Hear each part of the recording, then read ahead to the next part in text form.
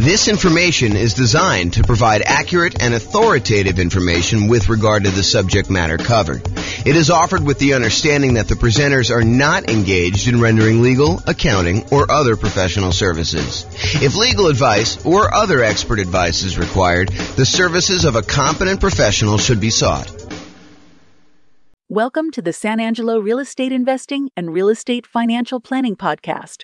Learn all about investing in real estate in San Angelo, Texas, with a combination of real estate financial planning and modeling with numbers specific to San Angelo. Plus syndicated, more generalized recordings of live and pre-recorded real estate investing classes, not all of them specific to San Angelo. Be sure to stay tuned after the podcast for a message from our sponsors. All right, let's get started. So buy and hold real estate investing. I am James Orr. So I did put a new slide here. A long time ago, we used to actually have a slide that I showed like the next 4 or 5 classes. But I sort of have a backlog because I haven't done classes live in a while, and there's been a list of things, and I just kind of keep adding to the end. So this is the tentative list of upcoming classes. So tonight, we're primarily going to go through buy and hold. How many people were here for the real estate investing strategies class where we talked about all the different strategies in one class? No one else was here? I think you were. Yeah, so we only had one person here for that. So in that class, I gave you an overview of all the different strategies. And one of your handouts that you have, this one right here. Oh, this one actually. This one right here shows the list of all the different strategies that there are. And then we primarily, in the classes I teach, we primarily focus on buy and hold, nomad, and house hacking. Those are the 3 strategies we primarily cover. Then there's a list of additional ones that I'm going to teach classes on, but that's not the primary focus of the classes I typically teach. It's more to just be comprehensive so that people have an understanding of why we're focusing on the 3 and not this whole other list. And then there's a couple that I'm not going to cover at all. So tonight we're going to go and do a deep dive into the buy and hold strategy, but you'll notice there's a whole bunch of classes on a bunch of the other strategies listed on here. Those are going to be what I would say is similar format to tonight, except for deep dives into those specific strategies. So for example, tonight we're doing buy and hold. Next week, we're doing the nomad strategy, which if you guys have never heard of the nomad strategy, because I know we have a couple of new people, the nomad strategy is to buy a house as an owner occupant. You move into the property. It's a requirement of the lender. And one of the reasons why you do that is it's a lower down payment and the interest rates are better. So you move into the house, you are required to live there for a year. During that year, you can just live there by yourself, or if you choose to, you can add on house hacking and have tenants living there with you or rent out a room or whatever you want to do. And then after a year, when your obligation to the lender is up, you can then convert that to a rental and you can acquire properties every year doing that.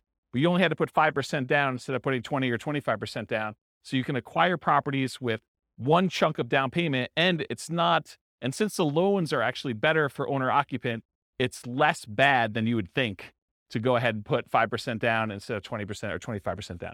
So the nomad strategy, we're going to cover that and all the different variations. I listed some variations on your investing strategies list there. Then on June 1st, we're going to do house hacking. And then after that, June 8th, we're going to do the BRRRR strategy, which is buy, rehab, rent, refinance. And there's an optional 4th R, which is to repeat the process. So you can use this to kind of continue to acquire properties. So we'll talk about the BRRRR strategy.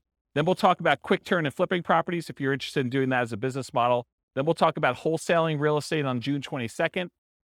And then on June 29th, we'll talk about real estate options. You guys may have heard of real estate lease options, where you lease a property and you have an option to buy. This is the strategy where you just have the option. You do not have a lease on the property at all. You're getting the rights, but not the obligation to buy a property for a fixed price. And you're basically holding on to that option. And then there's a very active option auction strategy where you get an option on a property and then you immediately market that property in order to sell it to somebody. And it's usually done through some type of bid sale or auction process on like one evening, like a Sunday evening, in order to get the highest bidder and have the property sold that way. This is really like a variation, if you want to think of it this way. It's like a variation on real estate brokerage in some ways, because a real estate brokerage, a listing contract, if you squint really hard and step very far back, a real estate contract is sort of like an option agreement in some ways, right? You have the right to then market the property and get paid a fee in order to sell it. Well, this is sort of like option auction strategy is a way to do it as a principle. So it's a variation on that theme. So that's going to be on June 29th. July 6th, tax liens and tax deed sales. That's when you buy people's tax liens or tax deeds. Like, for example, if someone doesn't pay their property taxes, you can come in and pay their property taxes, and you usually get a return on the money that you put up.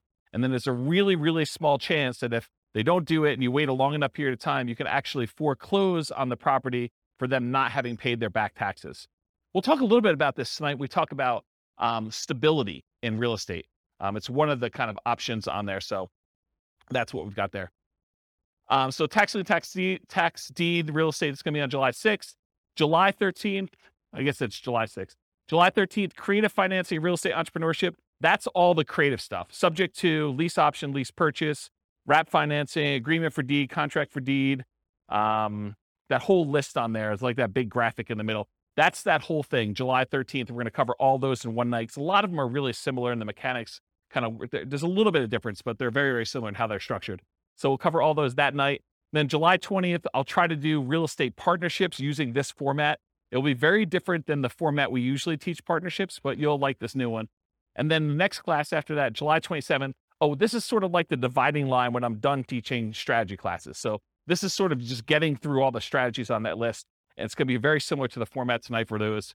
And then next one is marketing to find off-market deals. This sort of supplements all these other strategies. If you're planning on doing deals where you're not going to buy them in the MLS, certain strategies are found in the MLS. Certain strategies are found usually through for sale by owners, and you have to market in order to find those. So we'll cover a lot of marketing to find off-market deals. I'll do a 2-hour class on that.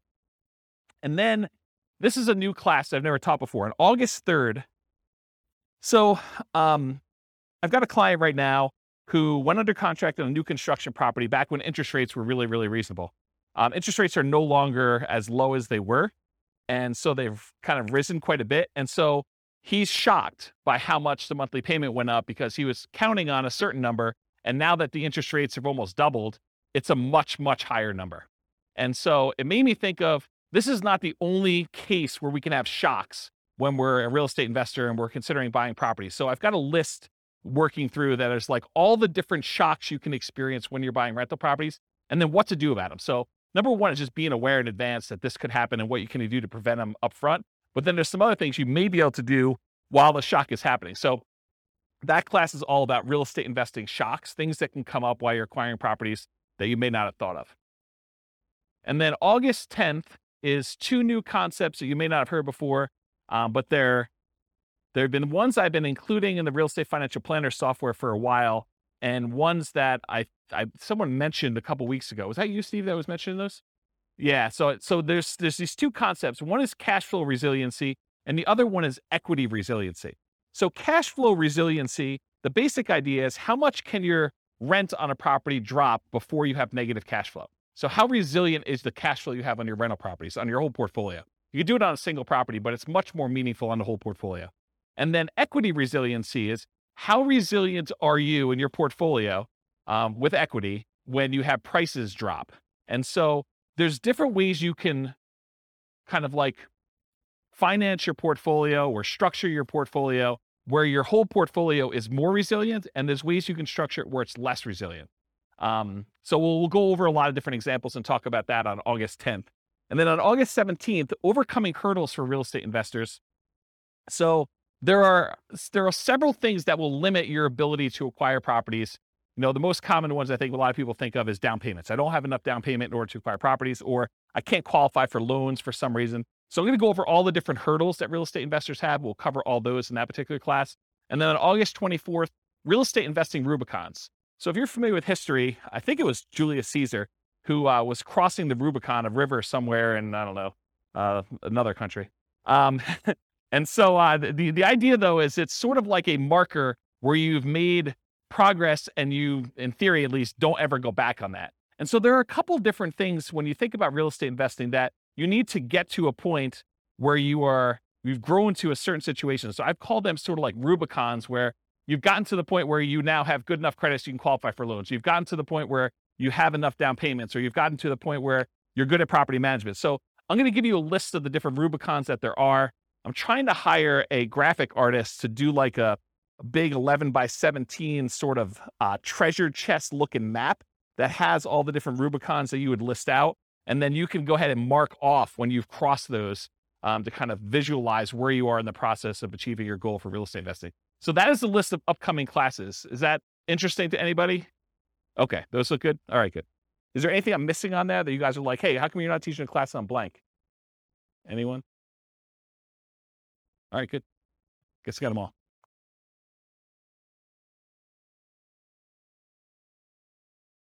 Oh yeah, I've been teaching classes for like 18, 19 years. So yeah. You missed some classes. We did a market stats class last week. So you missed a whole class on market stats. I didn't record it. You missed a class on all the different real estate investing strategies. It was like a big overview class. Then before that, I did a class on, I think I did the deal analysis spreadsheet class where I walked you through what all the fields were and how those fields worked out. Did I do any other live ones? That was it, right? I think those are the live ones that I've done since I came back. And then I think earlier this year, I did one on real estate, financial independence, retire early budget spreadsheet, where you can actually calculate out your minimum target monthly income for retirement and your ideal target monthly income for retirement. So I have classes on that. And then I released a brand new spreadsheet for deal analysis, which you'll see part of it on there too. So, but yeah, there's a whole bunch of classes. I think we have close to 200 class recordings posted on the website. So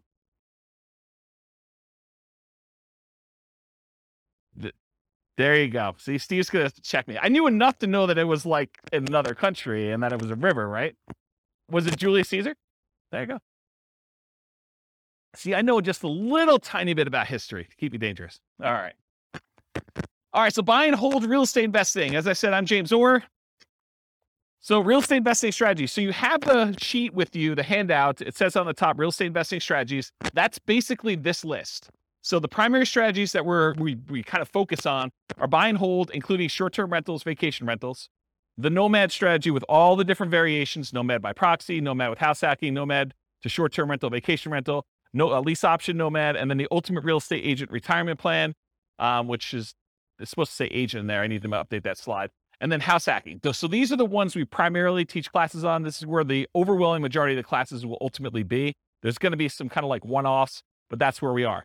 Then there's a whole set of special section here, the secondary strategies, all the creative financing stuff, quick turning and flipping properties, BRRRR and BRRRR, wholetailing, options and auction strategy, tax liens, tax deeds, partnerships and syndications, and then we'll cover deal maker, syndicator, money partner, and loan partner. When I did the other class list, did I have wholesaling on there? I did, right? Okay, awesome. I just must have skipped it or something. But yeah, we're covering that. And then the strategies I'm not really going to talk about are real estate investment trusts, because you basically buy those as like through a real estate broker, not a real estate broker, a stockbroker. And it's more of a security than it is really a real estate investing strategy. I sort of put it on there to be a completionist and kind of be all inclusive, but really, that's not something I'm going to cover. And then I'm not going to go into separate detail about probate, short sales, foreclosures, and pre-foreclosures, because you'll get those when we cover the other strategies, and they're not really their own strategy per se. So we'll cover those, but we're not going to have separate classes on them. Any questions on this? Is it hot in here already? It is? Let's open the door if you don't mind. Just grab it and do the thing, the foot thing, please. Thank you. All right, cool. So exceptions. So one of the things I'm going to go over tonight is this worksheet right here. And this worksheet is what I call the real estate investing strategy profile. If you think about it, when you're kind of determining, hey, I want to do this particular strategy or this particular strategy, we want to think about all the different characteristics of that particular strategy. And so what I tried to do is I thought about all the different dimensions you could measure or think about or consider a different strategy with. And I listed them all out with the most common kind of characteristics that you can have. And so you're going to go through this tonight with your pen, and we're going to do this for the buy and hold real estate investing. And then you're going to be able to do that. Now, when we go through this, I'm going to tell you how I think about buy and hold real estate investing, but you're going to say to me, James, what about this? What about when you do buy and hold, but you do it this way? Yes, there are probably more obscure examples where you can kind of structure these, and they're kind of like slight different variations and stuff like that. But I'm trying to focus in on the majority of the use cases. And you could have exceptions to this thing. You could come up to me later and say, James, what about if you do it this way? Yeah, you could definitely put it on there. But I'm going to try to be most mainstream and kind of the most correct that I think of, and if you want to debate this with me, this is absolutely brand new. I'm creating a database of all the different strategies with all these different characteristics, so that if you want to go search for, show me the ones you could do with no down payment, or show me the ones you could do with no money, or show me the ones you could do that have the lowest risk or the lowest activity, they're the most passive or they're the most scalable. I can give you a list of the ones grouped by those categories, and you can look at it and inspect it in a database format. So that's 95% built, and it's what I use to make this thing, the profile for you. And it's also what I use tonight to do the presentation. But you'll notice we've got all these other classes on all these different strategies. That's what I'm using to create all the different strategies, okay? So kind of just follow along, take notes if you want to. And I tried to write it out for you so that you can just check them off as you go. Okay. And I have a little beware warning here. Just because you don't think there's a chance that X can happen doesn't mean that it won't happen. This is designed to be a starting point discussion to help you make better investing decisions on your own with additional knowledge. Please do your own research. So a lot of these strategies, I'm going to say, I think about it this way, there's this risk or this way to do it. Is it possible that you're like, no, James is wrong, and there's never a risk of property values going down or rents going down, right? You understand how some people could believe that to be true. It's not true, okay? And just because it's a small probability doesn't mean it won't happen. All right, so buy and hold variations. So when I talk about buy and hold, what I'm really focusing on is traditional buy and hold, where you put a down payment on a property, usually 15% with PMI, 20% is the most common one, or 25% down. You can put more down. You can go all the way up to paying full cash for the property.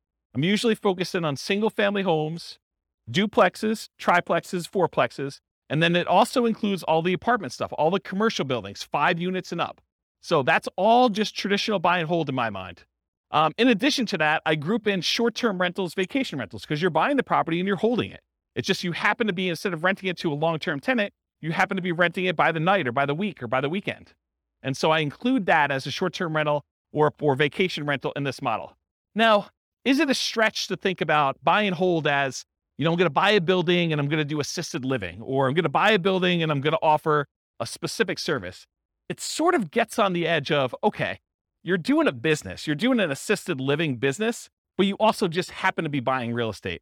So you could say, okay, I'm doing, storage units. Storage units, I guess, is buy and hold, but it's not really what I traditionally think of. So could you kind of classify it as buy and hold? Yes. Is it really a separate business of like having storage units and running a storage unit business, or having assisted living and doing that, or buying an office building for your practice, or, land in order to run your business off of? Yeah, I mean, you could do all those too, but I'm really thinking of it more in the traditional sense of single family homes through fourplex, and then multifamily properties, apartments, and greater. Does that make sense, everybody? Okay, cool. And this is intended to be, interactive. So feel free to interrupt. Please do use the microphone so your question gets on the mic, though. Just raise your hand. I'll bring you the mic, or someone else will bring you the mic. Any questions on this one? Cool. All right. So one of the ways I kind of classify different strategies is this a real estate investing strategy, or is this a real estate entrepreneurship strategy? And the way I kind of classify those is, with a real estate investing strategy, you're primarily taking money, deploying it, putting it into an investment, investing in something with the expectation of getting a return on your money. That's real estate investing to me. There's another way to look at this where you're out there doing work, you're doing labor. Maybe you have some money in the deal, but you're primarily working a job in order to create money, to create value in some way. That's more like house flipping, where, yeah, you have a little bit of money invested in the deal, but you're really not looking to get a return on that money. You're really looking, I'm going to go put labor in and do that. So is buy and hold real estate investing more real estate investing, where you're putting in money and you're expecting to get a return? Or is it more like entrepreneurship, where you're actually going out there and doing work and trying to make money from the work? What do you think?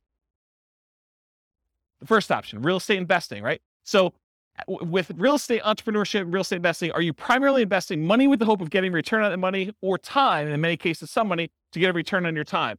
For buy and hold, most folks are typically investing money with the hope of getting a return on that money. Short-term rentals sort of takes one step more toward entrepreneurship, because in most cases, with short-term rentals, you're doing more labor than you are with putting a tenant in a property and leaving them for a year or more. Does that make sense, everybody? But it's still primarily real estate investing. You're deploying money and you're expecting to get a return on that money. Okay. So that's on your list. So you can start on your list. Just kind of check it off. All right, so money required.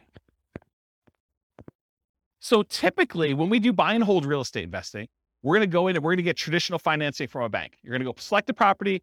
You're going to want to acquire that property. And so you're going to go to a lender and you're going to get, in most cases, traditional financing, conventional financing. There are 15% down, 20% down, 25% down, and more type loans for these properties. You can buy them with cash, or you can put a down payment and actually get financing on them. So on this other sheet here, where we do loan type mortgage insurance comparisons, there's a whole bunch of different loans. And I tried to highlight the ones we were primarily talking about today, where the interest rates are. So you can see a little grayed out area on there. And that basically shows you the different financing options and what the rates were as of yesterday. Now, this is not like a rate quote for you. So please don't tell me you're going to go to your lender and say, James told me I could get 6.5% on this loan, so I want 6.5%. It is not a guaranteed rate. I'm not offering you financing. This is sort of like a snapshot in time. I called up the lender that I like to personally use, and I asked him what the rates were yesterday, and we walked through this worksheet. Just out of curiosity too, would you guys prefer that I make this a editable Excel worksheet version for you so that you could actually use it to kind of do your own comparisons? Would that be helpful to anybody? Or do you just like it when I give it to you in class? Anyone want me to create one that you could fill in? No one. Well, glad I didn't do that work then. That's awesome. Okay. So on that worksheet though, it shows you the different types of down payments you need and what the interest rates were on those particular loans, and in some cases what the points were in order to get those particular rates. So typically when we're doing buy and hold, 15 to 25% down, you also need reserves. It would, and I know I'm sensitive every time I do this, but you would be stupid to invest in real estate without reserves.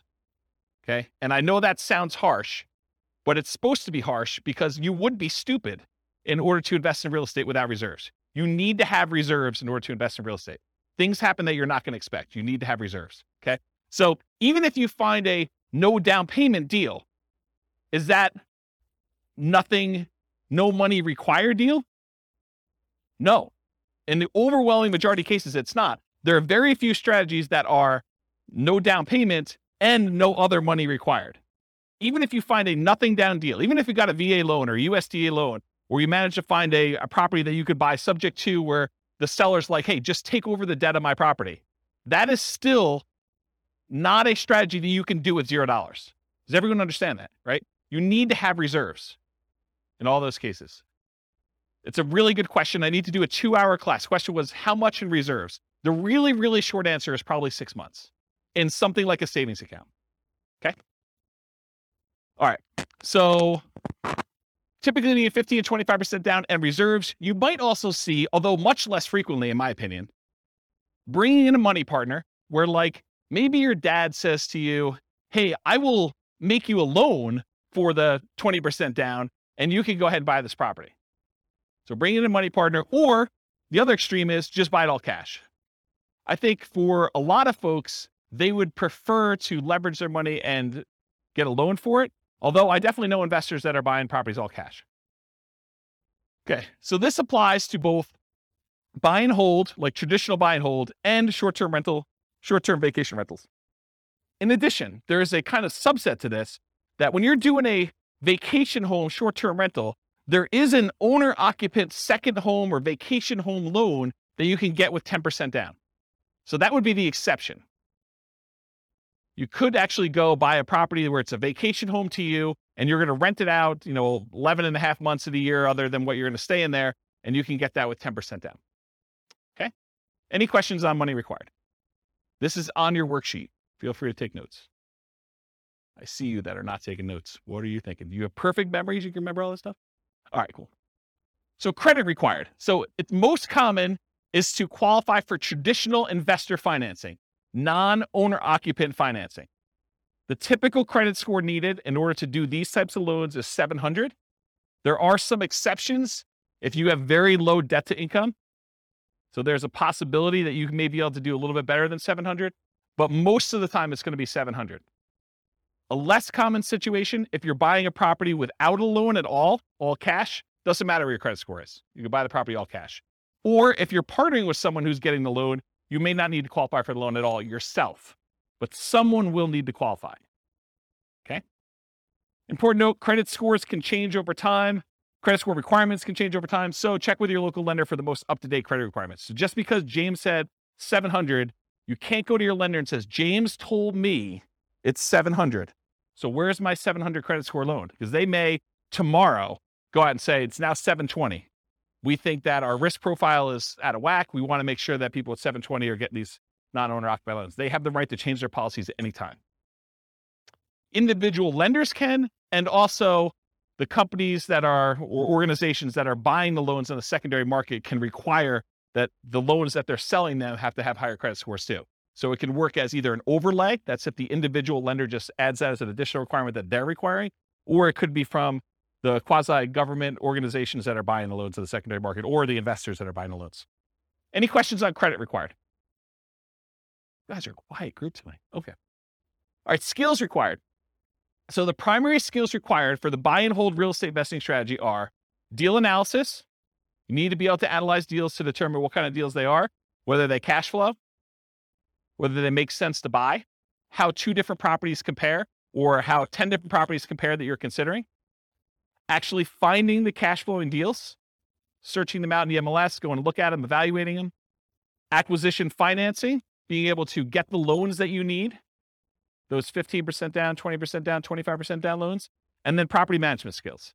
And by property management skills, I mean one of 2 different things. Either you need to be really good at managing properties yourself, or you need to be able to hire a property manager and manage your property manager when they do it.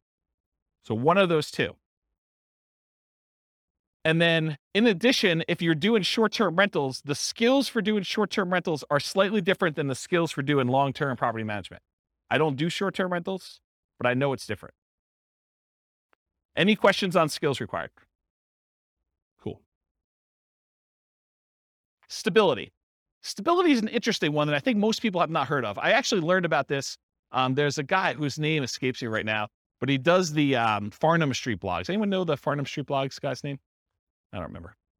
But he basically came out with a blog post. This is probably a couple months ago now.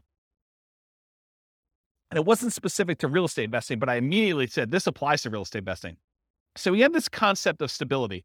Something is passively stable is if you don't do anything, nothing will happen to it. It'll just sort of naturally work itself out. But something is actively stable if you need to be actively doing something in order to keep that thing from killing you or making you lose money or hurting you in some way. And so he separates things into passive stability and active stability. Real estate in general is actively stable. You can't just buy a property, even the vacant land, and just let it sit. If you don't do anything to your vacant land, you will lose that vacant land eventually because you have to pay taxes on it.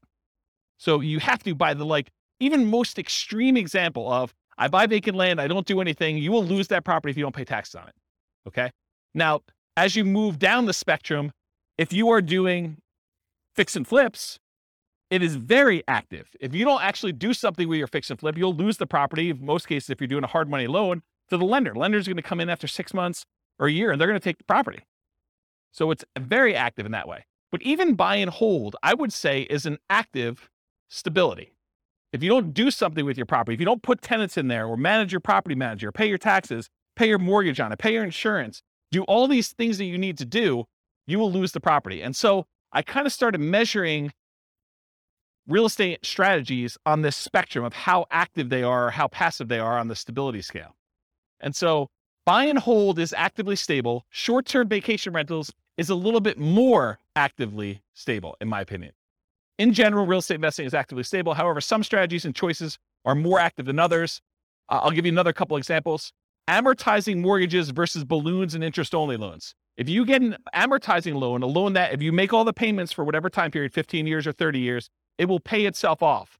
That is less active than if you get an interest-only loan that has a balloon, or you have, well,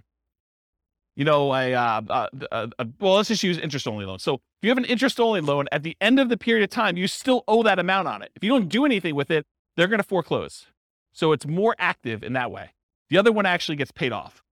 What about buy and hold versus fix and flips? I think we talked about, or lease options. If you don't put tenant buyers in those properties and kind of keep on them and help them buy the property, Or if they don't buy the property, replace it with another tenant buyer who could possibly buy the property. You're gonna lose the property, or you're gonna lose money. Funding retirement via cash flow versus appreciation, debt pay down. So in retirement, one of the strategies, we did a whole class on this. I think it was called cash flow versus appreciation, where I had two different kind of like avatars, and one of them was going to one of them was in a market, a real estate market that had more cash flowing properties. Another one was in a real estate market that didn't have very good cash flow, but it was highly appreciating.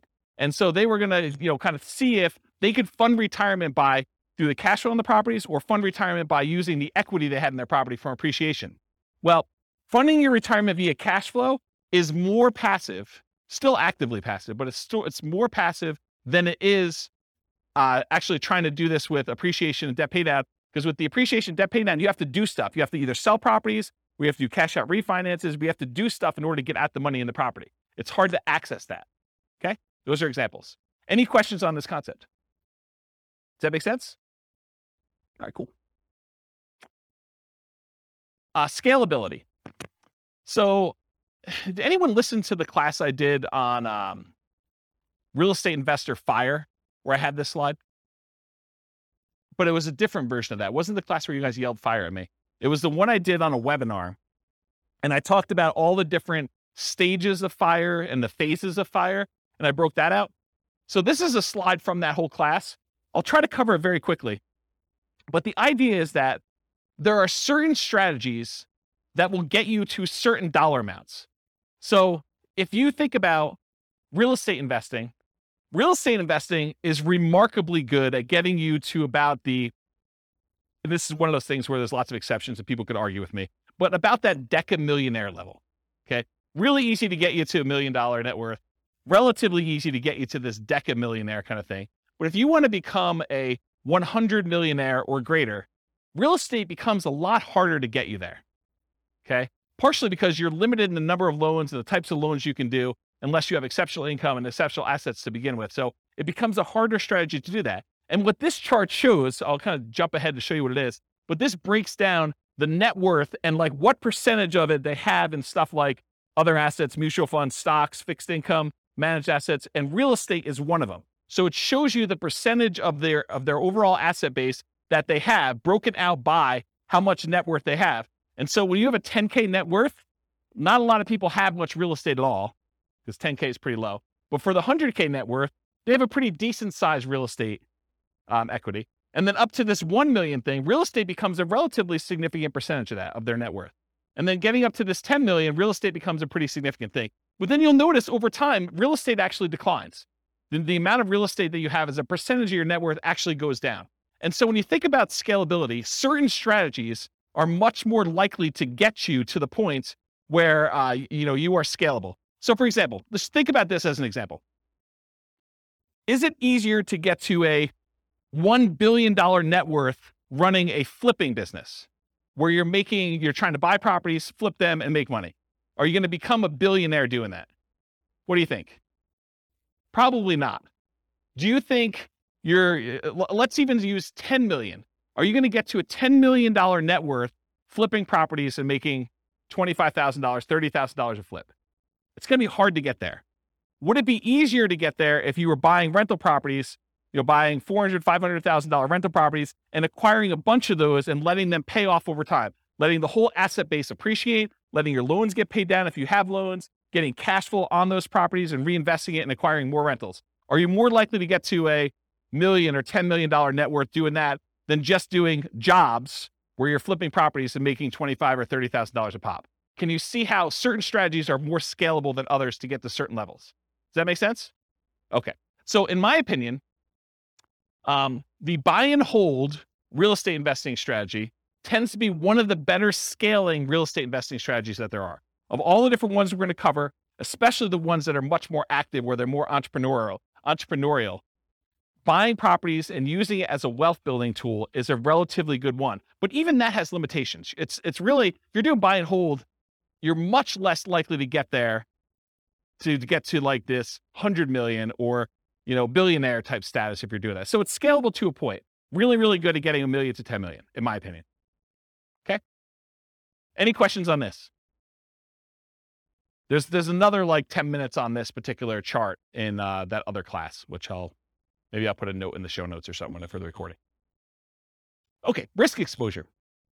So another way we want to measure real estate investing strategies is think about how risky they are.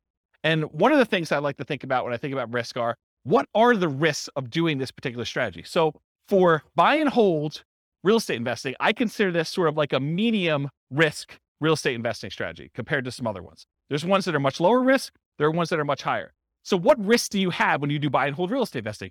Well, when you buy a property and you're holding it for the long term, you have a risk that prices will decline during your ownership, right? Property values can go down. Property values can go down while you're acquiring properties. So the first ones you buy may have negative equity, or if you've got them free and clear, you may have lost money on them. Okay. You could also have rents decline during ownership. So you thought you were getting X% return, cash on cash or cap rate, however you're doing your calculation. And now you find that rents have dropped and you're not quite getting that anymore. So that's a risk you can have. Your credit is at risk. If you actually go buy properties using financing and something goes wrong with the property where you have to jettison, or something goes wrong with you and you can no longer, continue to make payments on the property and you lose the properties to foreclosure or short sale or something like that, your credit is at risk for doing this strategy. That is not true with every other strategy. So it's a buy and hold strategy risk. You also have all the typical tenant property management risks. Slip and fall, tenant sues you for, discriminating against them because you're not following fair housing laws. All those things that you have for doing property management, that is a risk you have for doing this strategy. So I think it's in the moderate kind of medium range for risk. It's not super, super risky. It's not also the lowest risk. You could argue that there's slightly more risk with short-term rentals, vacation rentals, but this is probably offset by an increase in income. So you're making a trade. So I think short-term rentals probably have a slightly higher risk. But I also would say that short-term rentals have an additional risk, the risk of an additional risk of changing policies. Like we're seeing HOAs and some cities kind of change their policies about allowing short-term rentals. So you don't have that risk as much with long-term, year-long lease type tenants. Any questions on risk? Are you seeing the format we're using for these other ones and how this will be helpful to understand if you're considering other strategies, how they all measure up? You seeing that? Is that gonna be helpful? All right. Okay, profit speed. So how quickly do you make money and what size of money do you make at what interval? So you can make $1, but is that like a decent amount chunk? So we want to think about also how quickly it happens and then the magnitude or the size of your profit. So I'm calling this profit speed. And if you've seen this before, this is my return quadrants. This talks about the 4 different areas you see that you get returns on by owning rental property. And then I also have reserves in there because you tend to own a small return on the reserves you keep. Whether you keep them in a savings account, you're getting 1% a year. You keep them in the stock market, and you're earning 8% per year. So you do get a return on the reserves you have, but it also drags down the overall return on investment when you kind of like say, I have to have 6 months or 12 months of reserves for my property. You realize that, well, my appreciation needs to take into account the amount I set aside in reserves. I can't not do that calculation, in my opinion, correctly, unless you take into account reserves. So we're thinking about just the return you're getting. There's a return from appreciation, the property value tending to go up over a long period of time. There's a return from debt pay down, the amount you pay down on the loan. If you don't have a loan on it, you don't get this return. If you're paying cash for property, this is 0. So you get these 2 returns. These 2 returns are what I call cash later returns. So all the stuff on the left is the stuff that you get later, because you can't usually access appreciation or debt pay down until you either sell the property or you do a cash out refinance. So these ones on the left-hand side are the returns you get later, cash later. The ones on the right are cash now returns. So cash flow, the difference between the rent you're collecting on the property or other income you're collecting on the property minus all of your expenses, including vacancy, taxes, insurance, maintenance, your mortgage payments. Did I forget any? Basically, it's all those, okay? So cash flow is the net difference between what you're bringing in and all of the expenses you have in your property. That's cash flow. And then by owning a rental property, you also get tax benefits, which it's depreciation. I call it cash flow from depreciation, though, when we take the gross amount of depreciation you have and you multiply it by your effective tax rate to give you an estimate of how much actual cash you will receive back on your taxes, either in your monthly paycheck or your weekly paycheck from your job, if you decide to change your exemptions, or at the end of the year when you file your taxes where you get a big lump sum, you'll get some money back. I call that cash flow from depreciation. The ones on the right are cash now. You get the cash flow at whatever interval you're collecting rents minus your expenses. So usually monthly, unless you're doing some type of short-term rental, then it's weekly, wherever they do the payouts for your kind of platform that you're using for that. And then the tax benefits, you can collect those with your paychecks every week, every 2 weeks, every month, or at the end of the year when you do your tax return. But it's not like you have to wait a long time like appreciation debt pay down. So these are more cash now. These are cash later. When you have regular buy and hold rental properties, you tend not to get these short-term, but these tend to be the bigger numbers. Your appreciation on a property tends to be larger than your cash flow, just in general. It's not always that way. And then your debt pay down tends to increase over time. As you pay down a 30-year mortgage, it just gets larger over time, but it tends to be a bigger number too. Then your cash flow, although as interest rates rise, this gets smaller. I want to point that out. So cash flow and tax benefits, these tend to be relatively smaller numbers, unless you're doing a free and clear, and then your cash flow number should be much larger. But you're doing these tend to be smaller numbers, but they tend to be more quicker. So as far as like profit speed, with buy and hold real estate investing, you typically can start seeing cash flow within 30 days. You buy the property, you acquire it, you put the tenant in there. It's relatively quick. Rents and security deposits are typically paid in advance. So a lot of times someone pays rents at the first of the month for the month that's coming up. They're not paying it in arrears. They're paying it in advance. So you're going to get that up front. And usually you require a security deposit before they move in. So you'll see some money up front. Short-term rentals and using property manager can slightly delay the time to producing cash flow. If you've got a property manager in there, it takes them a while for them to receive the money, do all the accounting, and then pay you out on the 15th or the 30th or whenever they decide to pay you out. So there's an additional delay when you do that. Then whatever platform you use for your short-term rental, I'm sure there's some type of delay in there too. It's not like they're doing the deposit and giving you the money same day. Okay. I don't do short-term rentals, but that's my understanding.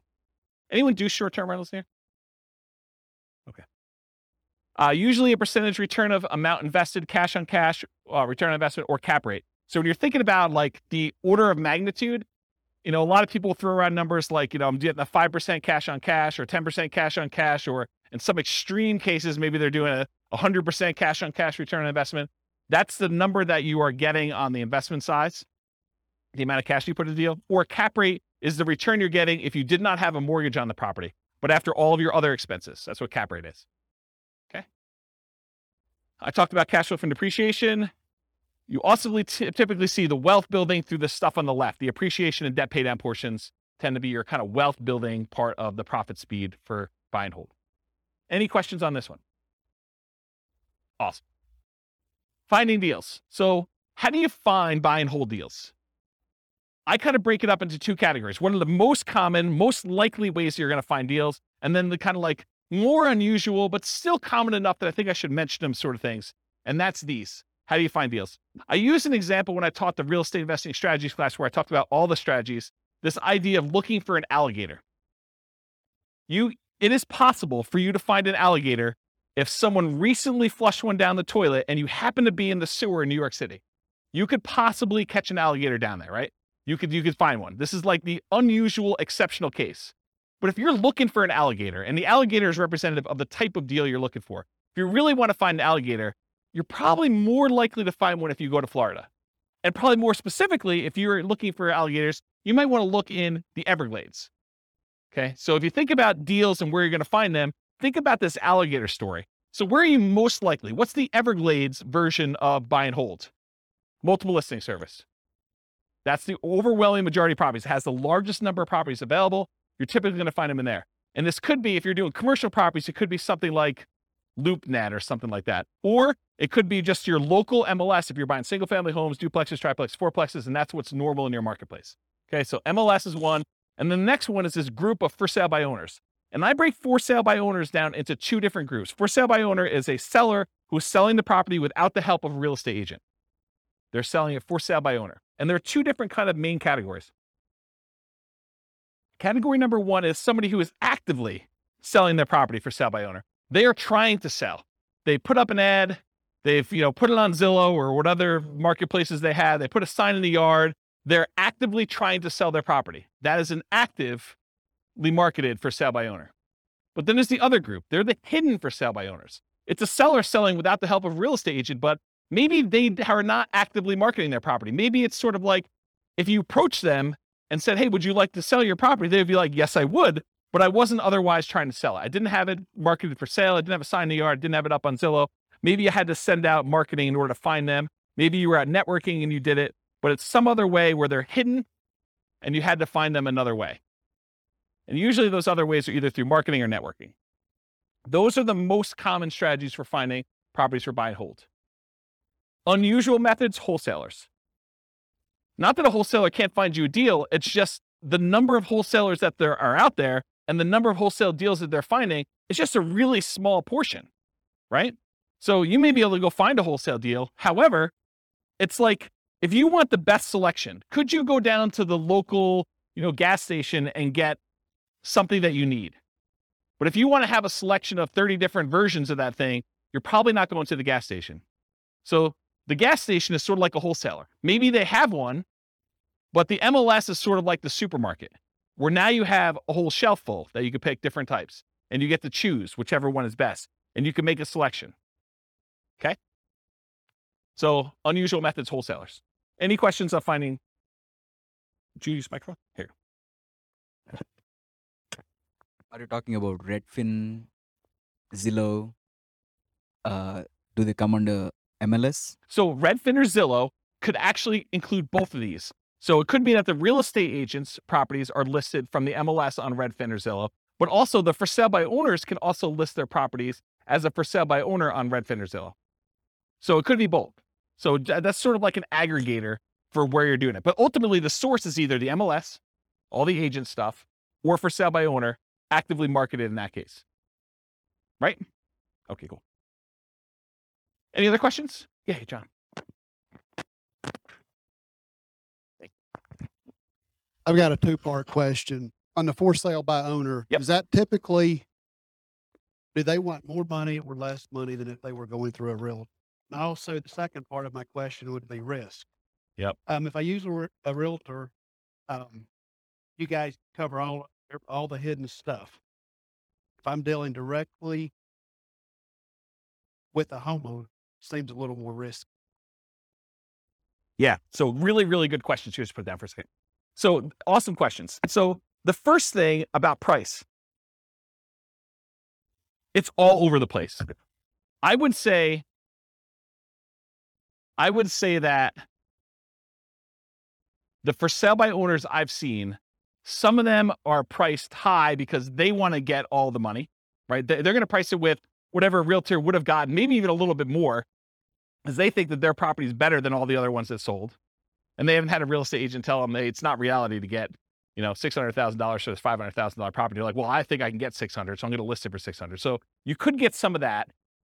Or you could get them not knowing the value. A lot of times we see that with an out of the area owner who knows that their parents bought the property for $250,000 and they can't imagine in their mind that it's worth $500,000 now. And they live in another state and they're just like, if we can get 300, that's awesome. And it needs a lot of work. And so it goes both ways. And the real estate agent ones, there are real estate agents that help sellers who are otherwise motivated. They want a quick sale and they realize it needs a lot of work and they're not trying to be super aggressive about getting every last penny out of the deal. So you could find those. But I think the overwhelming majority of the deals listed in the MLS are retail deals. I mean, they're priced for retail sale. The real estate agent is representing the seller and they're trying to help them as a fiduciary, get the best offer for them, which in many cases is the highest priced offer that will net them the most. And so I think that is true. But there is that 5%, 10% of those that are also good values. And sometimes a full price deal, especially for buy and hold, is still a great deal. Like you can go buy a property, pay full retail price for it, and it gets you the cash flow economics, the cash flow returns that you want on it. Because they're thinking price and you're thinking income, right? And not every property is considered that way. And you're right, I think about the risk too. I think real estate agent can mitigate your risk in a couple ways. Number one, through knowledge about like how to do stuff correctly and all that other stuff. But then there's also an additional insurance layer in there too, because most real estate agents in most states, and I'm aware of, at least in Colorado, I know this is true, they're required to have errors and omissions insurance to kind of protect you in case they do something stupid and screw up, right? So I think that there's an additional layer in there. Does that mean that you shouldn't do a for sale by owner deal? No, I think that there's a reasonable amount of risk that you think. There's nothing without risk, right? Like we go out, we drive through town, I mean, you could be doing everything you're supposed to do. You're completely sober. You're driving on the right side of the road. You're doing the speed limit. And person next to you is snorting a line of cocaine and they just had a 6-pack and they're driving all over the line. They're spanking the kids and having a cheeseburger all at the same time. You did everything right, but it's still risky for you, right? There's nothing that's without risk.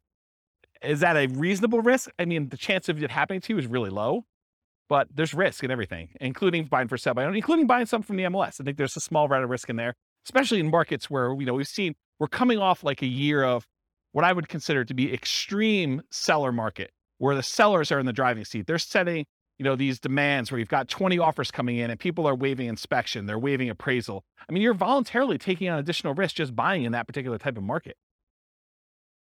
So I don't know. I don't think it's universally that if I had to like handicap it, I would say there's probably a little bit more risk with for sale by owner, but it's not like a ridiculously large amount, in my opinion.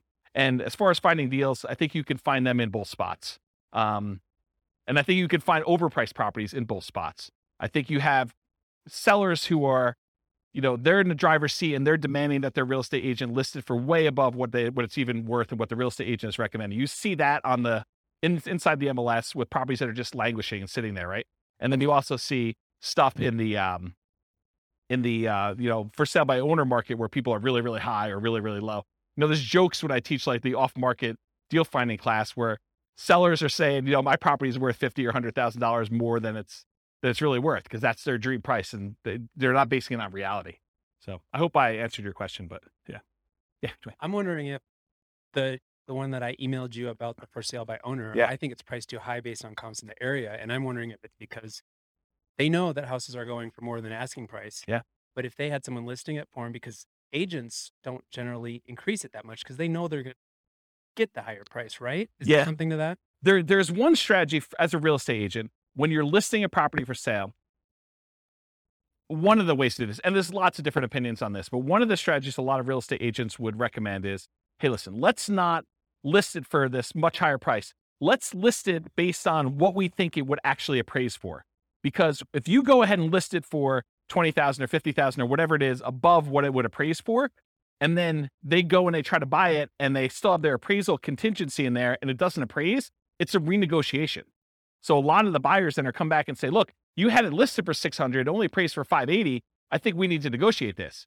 What you're trying to get a buyer to do is you're trying to get enough buyers, at least this is one of the strategies, but as a real estate agent, you're trying to get enough of the buyers to come in at $580, which would be supported by the actual other comps for appraisals, get it to appraise for $580, but get enough buyers saying this is a deal. It's listed for like what it would appraise for, which might seem a little bit low in the crazy market. Get multiple people offering and maybe get them to say, listen, as long as it appraises for $580, I will then make up the difference to $600. And you want to get that offer because I think that's a stronger offer for the seller because they can get them to then make up that difference. So you're not renegotiating. So there's some strategy to that. Who knows where the market will be in 6 months and that may not come up again, but that's historically how we've looked at that. Does that help you? Okay. Where's my clicker? Anyone know where my clicker went? Oh, here it is. Yeah, I was getting some water when John was asking this question. All right, cool. No questions on finding deals. We're good? Cool. So how do you analyze a buy and hold deal? Well, it's this spreadsheet, the world's greatest real estate deal analysis spreadsheet. That is my modestly named spreadsheet that I made. But it basically, you enter in all the details about the deal, your ARV, your purchase price, seller concessions, down payment percentage, closing costs, rent ready costs, interest rate, loan term, if you have PMI, all the stuff about that, monthly rent and other income, vacancy rate, property taxes, property insurance, HOA dues, utilities, other expenses, maintenance, all the stuff that you normally do. And then it actually calculates all the stuff you need to know about this. And you can override any of the numbers as well. And it will tell you you're primarily looking for most buy and hold investors. You're primarily looking at your cash on cash return on investment if you're getting a loan or your cap rate if you're not getting a loan. Okay. So you can go download a copy of that spreadsheet. I'll put the link in the show notes for those that listen to the recording, and it's on the screen for you guys here in the room. Any questions? Everyone have the spreadsheet? Anyone not have the spreadsheet yet? Okay, you guys should have it. Okay, good. All right, market conditions. I assume there's no questions on this, right? There's going to be whole classes on analyzing deals, which I've already done out through August or whatever it is, but I probably need to add those. Anyone want a deal analysis class, like actually walking through examples? Okay, at least one person. Oh, two. All right, cool. So no questions on that before we move on? Cool. So market conditions. So if you're doing buy and hold, and it seems obvious, it'll seem a little less obvious, I think, with some other strategies. But what are the market conditions you typically want to see if you're buying properties and holding onto them forever? Well, ideally markets with good cash flow. There are some markets where it's really, really, really hard to get them to have positive cash flow. I mean, they're like $1 million properties that might be renting for $2,000 a month. It's really hard to make the economics work on this. Okay. So you want a market ideally that has good economics with cash flow, and markets where you have strong appreciation and strong rent appreciation, where the property values are going up and rents are going up. You don't want to be buying in a market where there's a mass exodus and it's causing a glut of houses on the market and people are chasing the price to the bottom just to get theirs sold before all the other ones get sold. And so the prices are dropping. And maybe there's so many houses for rent that the rent prices are doing the similar thing where they're trying to get lower and lower rent just to get them occupied, because better to get $600 a month than zero. Okay. So ideally you want a market that has a lot of demand, where prices are going up and rents are going up, because that's really where you get your long-term wealth building from with buy and hold. But then you also want cash flow. Market challenges, markets with significant negative cash flow with reasonable down payments. In most cases, I can make almost any property cash flow if you buy it cash, right? If you don't have any financing on it, all you got to do is overcome taxes and insurance and maintenance on the property. And so that's a pretty low bar for most properties. However, then you start saying, okay, yeah, I could buy anything with cash, but really what I want to do is I want to look at the top 5% or 10% of the market, and I want to select quality where I get a good return on my money. And so then you start selecting based on the best cash flow you can get, not just will it cash flow.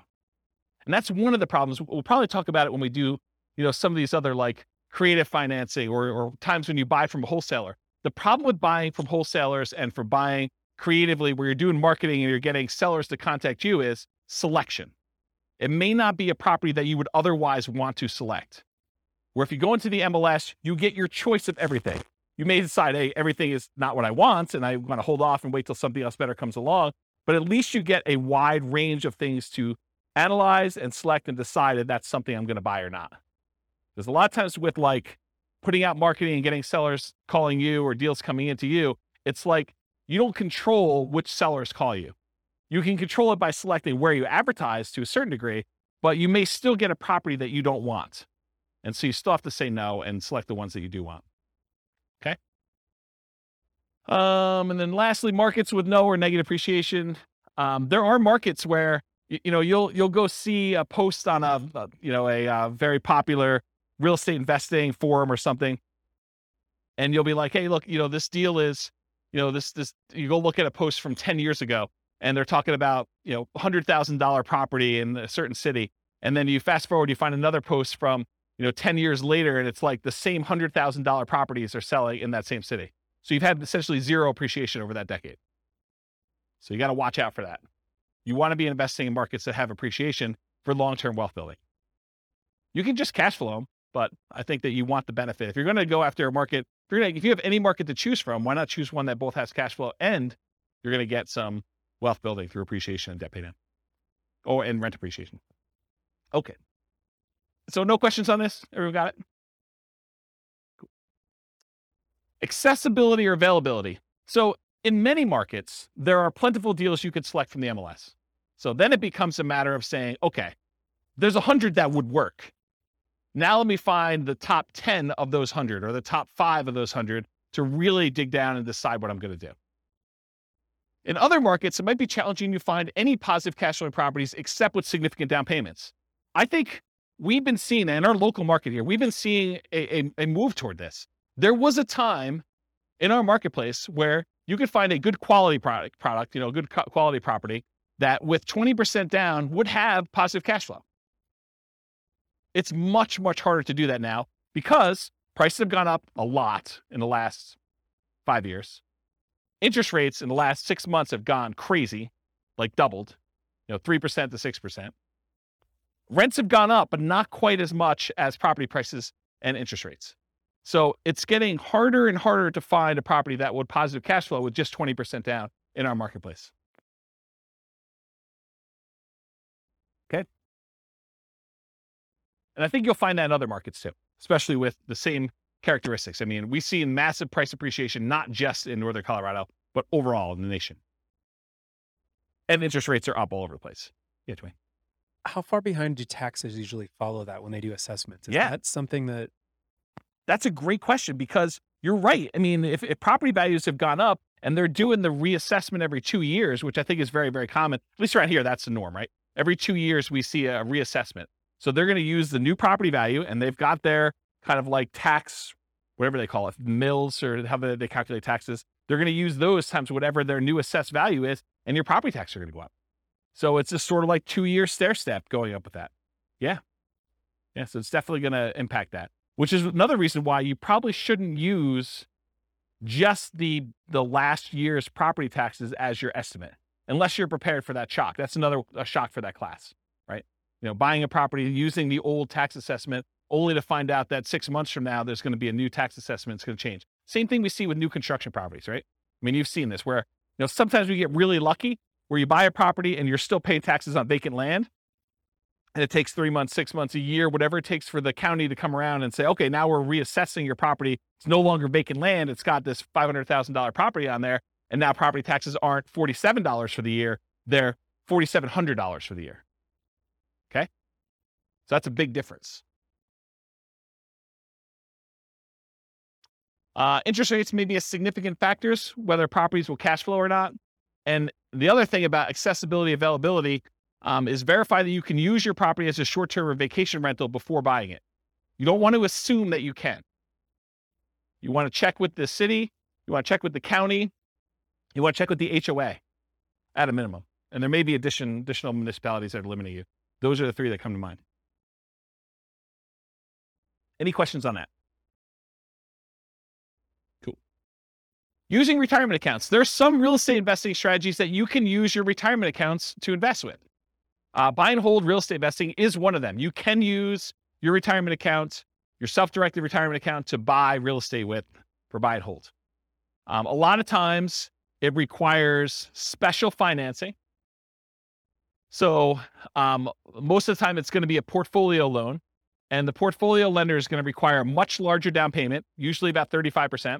There are some ways to structure where you're getting the loan and someone else is partnering with you. Go see the partnerships class where we talk about that. But you could structure an LLC with some portfolio lenders who obviously don't see this as a kind of like good way to do it. But you can come in and be the loan partner on a deal for an LLC and only put 20% down in order to get some of those products. But if you're buying it just with your self-directed IRA, self-directed 401k, in most of those cases, because it can't be a recourse loan, they're going to require 35% down. The interest rate is going to be a little bit higher. And they're usually ARMs. Sometimes they'll do a 15-year fixed rate mortgage, but that's also going to hurt your cash flow because it's the 15-year amortization schedule makes your cash flow, it makes your monthly payment higher, which means your cash flow is going to be worse. So just realize that might not be ideal. And then the other thing to think about too is if you're trying to do financial independence, retire early, below when you can technically start taking money out of your retirement accounts, realize that if you're doing investing inside these accounts, it's not like you can access that money. You can't like collect the cash flow from the property that you have owned by your self-directed IRA or self-directed 401k. You have to leave that money in there until you can legally withdraw it, unless you want to pay the taxes and the penalties to get it out. Okay. So realize that if you're looking to do this for retiring at 45 or whatever you're trying to do, that's potentially problematic. And you'll need to come up with a bridge solution of some sort to do that. And there is a class, I really need to add this to the schedule. I talked about this in that same Fire for Real Estate Investors class. I talked about this idea of, I used to call it coasting into retirement, but I don't want to confuse it with Coast Fire, which is something completely different. So I think I renamed it chillaxing into retirement.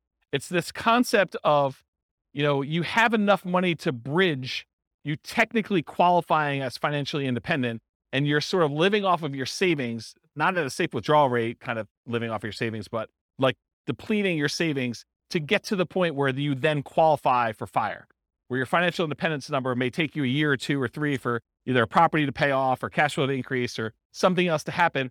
And you're sort of like rapidly depleting another resource that you have to sort of bridge you to that point. And there's probably a full day class I need to do on that. So I don't think I could do it justice in 2 hours. So is anyone interested in that class? Should I do that? Just one person? Two? Okay. Maybe I'll do something like that. Okay. So I talked about all those. Any other questions on can you use your retirement account? Is this helpful? Like the kind of format of going through it sort of like this? Yeah. Okay, good. I'm glad. All right, quantitative analysis. So when I originally did the real estate investing strategies class, I gave you like a warning up front that I could have easily decided, I did qualitative then. I kind of like looked at the characteristics and how they work and what their strategies were. But I could have just as easily done all math and showed you, okay, look, if you do buy and hold, this is what the numbers look like for you doing it. If you do creative financing, this is what the numbers look like for you doing that. And one of the reasons I wanted to do this series, I wanted to do a deep dive with all the different ways to measure and look at it, but I also wanted to do a quantitative analysis. And so what I'm going to do here for the series is I picked an avatar, a prototypical person, and I kind of have a story around them. And then I'm going to show you, okay, if this particular person, in this case, it's a group of people, a husband and wife, if this particular group of people, this kind of like partnership, this, what do you call it, couple, this couple decides to go ahead and utilize the buy and hold strategy, this is what the numbers look like for them. And I'm not going to go into crazy detail where I, drill into this is what cash flow looks like, this is what their net worth looks like, I only use the metric of their ability to achieve the minimum target monthly income for retirement. So when do they actually become financially independent? And so I use that as a metric, as one measuring stick. And as we do today with a couple variations and creative financing and subject to lease options and wholesaling, I will show you how doing that strategy actually gets them to FI or not and how long it takes them. So that you can see relative sizes of how quick. If you're going to do fix and flips or whatever it is, how quickly does that get you to the point where you're going to be financially independent? Does that make sense? Okay. So that being said, how well does buy and hold perform toward achieving financial independence? So what I'm going to look at is 3 different scenarios, putting 15% down, and 15% down, it requires that you have private mortgage insurance. Private mortgage insurance is insurance that you pay as the buyer to protect the lender in case you default. So they say, look, I'd rather you put 20% down. However, if you really twist my arm, I will let you put 15% down, but it's more risky for me. So what I'm going to require is if I let you put 15% down, you need to pay this third party that if you then default, then they will make me whole for the difference. Okay. So you're paying as the buyer, a third party insurance company, a private mortgage insurance company, to protect the lender for them being silly enough to let you do a loan for 15% down. Does that make sense? The way I worded it that way? Okay. So when you do 15% down, you're going to have PMI. And if you look on your worksheet, sorry, man, you got volunteered. I should have just taken a sheet, huh? So on your worksheet here, you'll see this 15% down column. And I show you the interest rates highlighted, but then a few columns down from that, it also tells you your monthly PMI or monthly MI for mortgage insurance. And so it shows you that the monthly MI is $150 a month for the 15% down one, and it's 0 for the 20% down and 25% down. You don't have mortgage insurance when you put 20% down or more. Okay? So 15% down with PMI, 20% down, 25% down. We're going to look at those scenarios of how quickly you can achieve financial independence using those. And I'm also going to do one with short-term rentals. Now, for short-term rentals, I assume that you can get significantly higher income by doing a short-term rental. Otherwise, why bother, right? It's more work. But if you can, you could get significantly more income, but there probably are some more expenses, right? There's like all those extra fees for the platform and marketing and maybe keeping the disposable goods like soaps and all that other stuff. So there are more expenses and the cleaning person and all that other stuff. So there are more expenses of running short-term rental, but there's also more income. But net, it's more, right? Like I think you wouldn't do it if the net was less. And so I've arbitrarily picked a number. And you may say to me, James, your number seems crazy low, too conservative, or your number seems crazy high, too aggressive. And I want to be able to change the numbers. You'll be able to change the numbers. I'll put a link in the show notes. I'll let you guys know what the link is, and you'll be able to go and see. And I'm going to do it for every city. So there's will be 300 cities. You'll be able to see numbers for your city. And then if the numbers I use for your city are slightly different, you'll be able to change those too. But I will start with reasonable assumptions for all cities. Then you'll be able to go in and say, look, it's not 25% more than what we're getting with regular rent. for doing short-term rentals. It's actually 50% more, 100% more net after all expenses. And so you can go change those assumptions and then see how it impacts whether or not they achieve financial independence. For tonight, I have the assumptions up here in a second. I did use 25% more.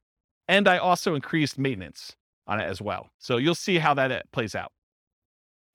I also mentioned here, in many cases, there's usually more work involved for short-term rentals. So part of the increased income you get is your labor. You should think about that in terms of dollars per hour. So the differential you're getting above and beyond the work you would need to do as a regular long-term tenant in the property, you need to think about that as, okay, I also need to figure out that I'm also putting in an extra X number of hours, 5 hours a month or whatever it is. And so I need to take that money out and calculate what that means to me. You may be willing to do that though, because you're saying, look, if I can get this extra cash flow, I don't mind doing the 5 hours. That's worthwhile for me. Okay. So it's up to you to decide that. So any questions on this before I start going into some numbers? I'm moving toward numbers. I'm going to show you my assumptions here. Any questions? Okay. All right. So financial independence. So earlier this year, I did a class, I think it was called, I don't know, Financial Independence Retire Early Budget. And in that thing, I did a walkthrough where I walked you through how to do your own budget to determine what your minimum target monthly income in retirement is. That's like lean fire, for those of you that are kind of familiar with that concept, or your ideal target monthly income in retirement. That's sort of like your fat fire or full fire number, okay? So I walked you through, you kind of walked through all your different expenses, your mortgage, taxes, insurance, HOA, and your own personal property, vehicle payments, all that stuff that you have there. And then I calculate your amount that you need in order to be able to achieve financial independence based on your expenses for kind of two different groups. So I'll put a link to be able to download the spreadsheet, maybe watch the video on there. So you'll want to know your number, but I used for them, I think $5,000, which I'll show you the assumptions for in a second here. But in order to achieve financial independence, it really consists of three parts. So how do you know if someone has enough assets coming in to support them in retirement? There are really three inputs for this. Input number one is passive income coming from things like Social Security, pensions, or annuities. Those are the three most common, but it's all the passive income you've got coming in from that. The second one is any cash flow you have from your rental properties, net of all expenses. So this is not just rent minus mortgage payment. It's rent minus taxes, minus insurance, minus maintenance, minus vacancy, minus mortgage payment. All of the expenses on your property have to be subtracted out. And then that number is the cash flow you can use to determine whether or not you qualify as financially independent. And then the third one is any money invested, not the equity in your property. That's already being included somewhere, but any money you have invested in stocks or bonds or mutual funds or things of that nature, times whatever you believe to be a safe withdrawal rate. Safe withdrawal rate is the amount of money, in theory, that you can safely remove from your investments each year and, in theory, not run out of money. Okay? Usually it's around 4%. Some people more conservatively will use something like 3% or 3.25. The guy who came up with the rule before we saw this massive uptick in inflation had came out publicly and said it's actually over 5% now, which I always scratch my head and say, that seems really aggressive. But I mean, what do I know? But if you look back at historical data, there was the 4% safe withdrawal rate study by the three professors from Trinity University. They did a bunch of back testing on historical data with the stock market and bonds. And they came and said that with a very high probability of success, very low probability of failure, that taking 4% of the amount of assets you have invested in stocks and bonds at different ratios, they did a whole table, so you can go look at the report if you want to. I think it's called the Trinity study. But they said that 4% is a relatively reasonable number to use based on historical data. Okay, so the three things, it's passive income from Social Security, pensions, and annuities. That's number one. Any net cash flow from rentals. And number three, your yearly safe withdrawal rate multiplied by the amount you have invested in stocks, bonds, mutual funds, things like that. The sum of all three of those, if the money coming out from your cash flow, your passive income, and that safe withdrawal rate, if that exceeds the amount you need in order to live, then you are technically financially independent mathematically. Does that make sense? So in order to see if somebody qualifies for this, we're going to use any Social Security they have. So if they go late enough where they're old enough then to have Social Security, that will count for us. Okay. And I did a calculation based on their Social Security, and I think I started them at age 21, try to give them a really long runway. with this, okay? Any net cash flow from rentals. So if they're buying rentals in these scenarios, then the cash flow they have from the rentals after all their expenses counts. And then any money that they have in their bank account that's not being used for down payments or whatever, we're using a 4% safe withdrawal rate for that, and that counts as well. So the three of these things will count to determine whether or not they've achieved financial independence. And I'll tell you what month they achieved that minimum target monthly income in retirement to be financially independent. Does that make sense? Did I confuse anyone? All right, cool. All right, so all of these assumptions are changeable if you just copy the scenario to your account. They're married. They're both 21 years old. They recently graduated from college, and they're working in a technology department of a large healthcare business. Might sound familiar to someone in this room. They have a total of $10,000 saved up. Okay, so they're not starting from zero. They've got 10K. They earn $72,000 a year combined. So $36,000 each. Does anyone have a problem with that number? Do they think it's too low? It's probably low. I'm looking at someone who works in that field. Yeah, it's very low. Okay. So I'm trying to be conservative though, right? Like if I come in here and I use, everyone makes $200,000 a year, people are like, whoa, James, no one makes $200,000 a year. So I get it from either way. So here's how I worked it out though. I said, okay, look, McDonald's is hiring at like $16 an hour for us, right? I mean, I think Qdoba, the burrito place I go to, they have signs on their door. They're hiring like entry level at 15. I was like, 18 seems like a relatively low bar, right? Maybe I'm wrong. Maybe it just seems like crazy, but it doesn't seem that far off. And that's $18 an hour, working 2,000 hours a year, $36,000 a year each is how I got there. Or you could say, look, if they're really as motivated to achieve financial independence as you say they are, then 2,000 hours a year is like part-time work, in my opinion. I mean, there's other people they're going to be offended by that, right? I'm going to get hate mail, I can't work more than $2,000 a year. I mean, 2,000 hours, that's like the first 6 months of the year for me. I mean, I know there's some business owners in here that they're like, yeah, 2,000 hours. Yeah, that's easy, right? But I'm going to get hate mail, I'm sure. But I use 2,000 times $18 an hour to get $36,000 a year for each one. I think that's a reasonable number for a lot of folks. And so I'll try to use these same assumptions across all the different strategies to compare them.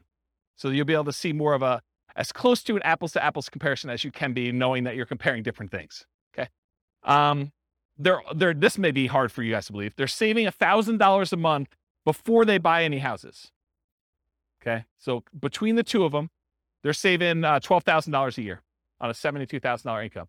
That's pretty aggressive, but they're motivated to achieve financial independence. In fact, I say that they're obsessed about achieving financial independence so they can retire early. They want to fire. They want to find their best path to financial independence together. They're both taking Social Security at age 67. That's what I modeled it at. And Social Security was estimated based on them working until the full age of 67. You guys all know that if you stop working earlier than 67, your amount of benefits actually goes down for Social Security though, right? You guys know that, right? Like if you don't put in enough, then you don't get the whole thing. It goes down. Okay. So I've assumed though, incorrectly, that they've worked till 67. So if they get to the point where Social Security kicked in and it matters to them, that will be a factor. But if it's before that, it really doesn't matter anyway, because they've then achieved financial independence without Social Security. Okay. Any questions on the changeable assumptions? Because you can go in and change these. You're like, hey, look, 72,000 a year is crazy, James. I don't know where you got the number from. Nothing? Okay. This is the worksheet you have, the loan types. I'm just pointing out that when they do the 15% down loan, I'm using 6.75%. That's what I got yesterday when I called my lender as the interest rate for a 15% down loan. And in order to do that, they had to pay 2 points to get that loan. They wouldn't give us a par rate. They wouldn't give us a rate where you didn't have to pay any points. Okay. And if you're doing 20% down, it's 6.625. There's 2 points for that as well, but there's no PMI.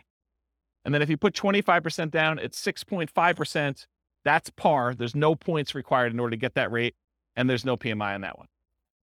Okay, so that's the interest rates I'm going to use. If they were, when we cover Nomad next week, we'll be looking at these conventional loans, and you'll see the interest rates for those, what they are. For example, putting 5% down is 5.5% versus 6.75 or 6.625 or 6.5. This is why putting only 5% down starts to look attractive, is the interest rate's so much better. We'll cover that. We do Nomad. Any questions on this before I go on next slide? Okay, cool. More changeable assumptions. I modeled this out for 60 years. So if for some reason they don't achieve financial independence, it's possible they achieve it after 60 years. Okay, so 720 months, 60 years. So they'll be 81 at the end of this modeling. Based on their income, I think I looked it up. It should be about a 17.85% effective income tax rate. That's what I've estimated it to be. I'm assuming a 3% inflation rate over a very long period of time, guys. 3% is reasonable. I know we've seen crazy numbers recently, but look out long time in history. 3% seems right about there. 5.5% mortgage interest rate for the owner occupants, but they're not doing owner occupants except in some examples here, but they're doing the investor rates, which are listed on your spreadsheet. They have a 4% safe withdrawal rate number. They have $5,000 minimum target monthly income in retirement. So they're trying to get to the point where they have $5,000 a month in passive income from those three sources in order to be considered financially independent. And I do adjust for inflation. So it's $5,000 today, but in the future, it may be $7,000 or $8,000 or $9,000, depending on what time it is. Okay. And why did I pick $5,000 when they're making $6,000 a month? Because they're saving $1,000. So I want them to be at the same level of lifestyle, not at the same income. So they're not saving $1,000 anymore. They're only saving nothing because they've already achieved financial independence. So we're trying to get them to the point where they replace their standard of living, what they're actually living on. And I've also said, hey, look, when do they get to the point where they can live a $10,000 a month lifestyle, which I don't even think I showed you numbers for that today, but I do run that math and show you when they're earning twice as much. Okay. Any questions on these changeable assumptions? You can change all these too. Okay. So for the property, what kind of property are they buying? So here's the assumptions for the property.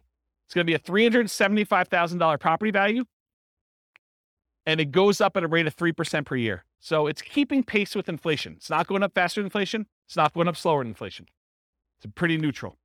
We're going to do 3 different down payment scenarios. So I'm going to do a 15% down, a 20% down, a 25% down one, and I'll show you the results from each. With the 15% down, there's PMI. I told you that.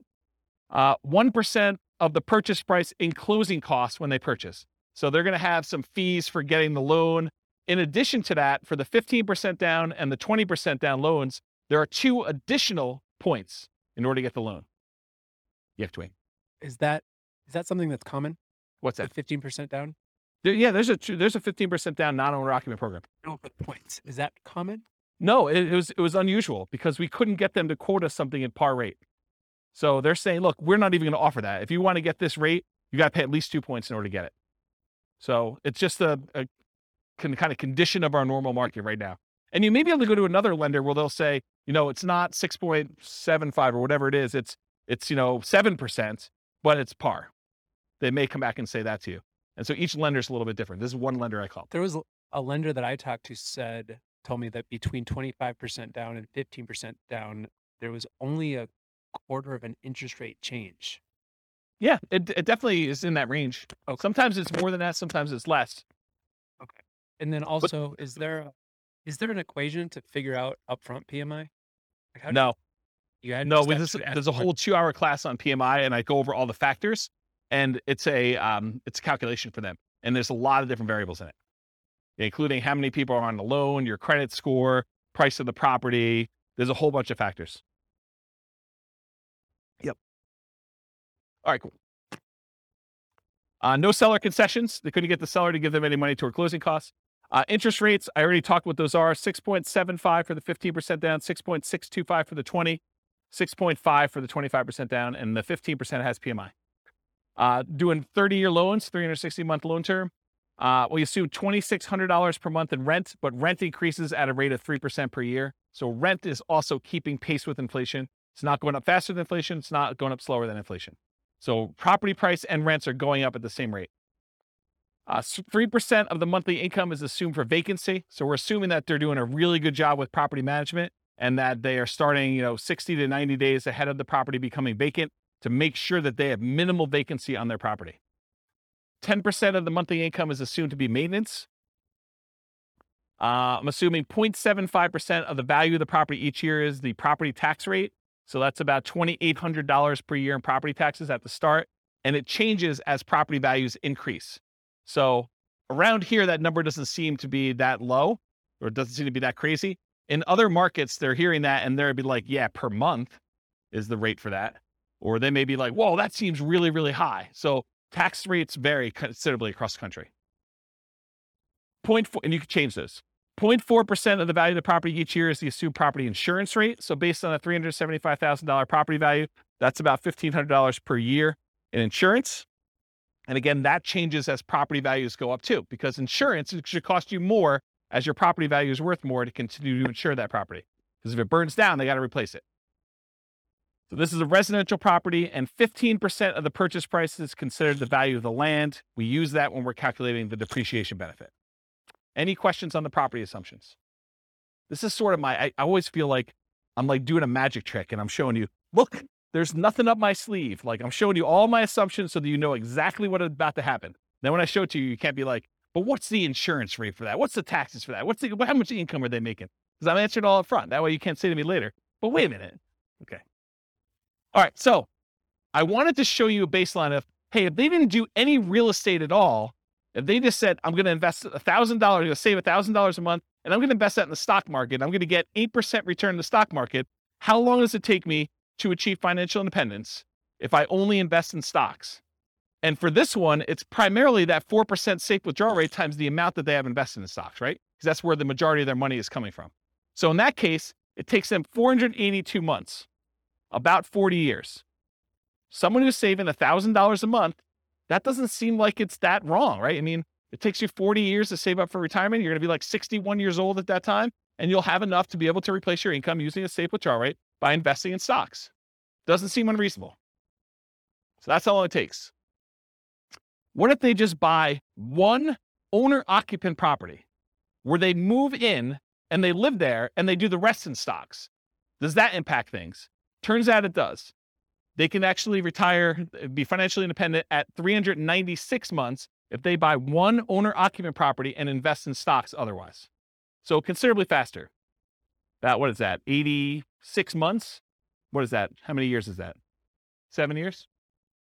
Okay. Okay. Now at this point, we've kind of taken it back. They have not opted to buy the owner-occupant property anymore. They're only going to buy rentals. They're going to continue to live in a rental themselves, and they're going to buy up to 10 20% down payment rentals. If they buy 10 20% down rentals, they live in a property that they're not buying a property to live in. They're just staying in the property that they're renting in and continue to pay whatever rent increases there are. It takes them 370 months buying 20% down rental properties in order to achieve financial independence this way. If they buy 10, 25% down rental properties, so they're putting more down, they're waiting longer in order to have the down payments, and they're delaying buying the properties, but when they buy them, they have slightly better cash flow because they put more down, they have a little bit better interest rate, they have to pay a little bit less in points, and they put more down, so they're borrowing less, so their monthly payment is lower. So they have the benefits of additional cash flow. That means that they can actually achieve financial independence in 346 months if they do it that way. Just something else to point out too. When you do the 20% down loan, and there's 2 points in order to get that loan, isn't that sort of like a 22% down loan? That's closer to that 25% down than you might have thought, right? Because it's not 20% down now, it's 20% plus 2 points. So it's really a 22% down loan in order to get that loan. Where the 25, you have no points. So it's really 22 compared to 25. So it's closer than you'd think. Right? You have a microphone? I guess it'd be on the amount that you're taking out the loan, 25% on purchase price, but that's right. It's a cost for one of them, and the other one you're actually getting even more benefit by putting more down. right. So it might be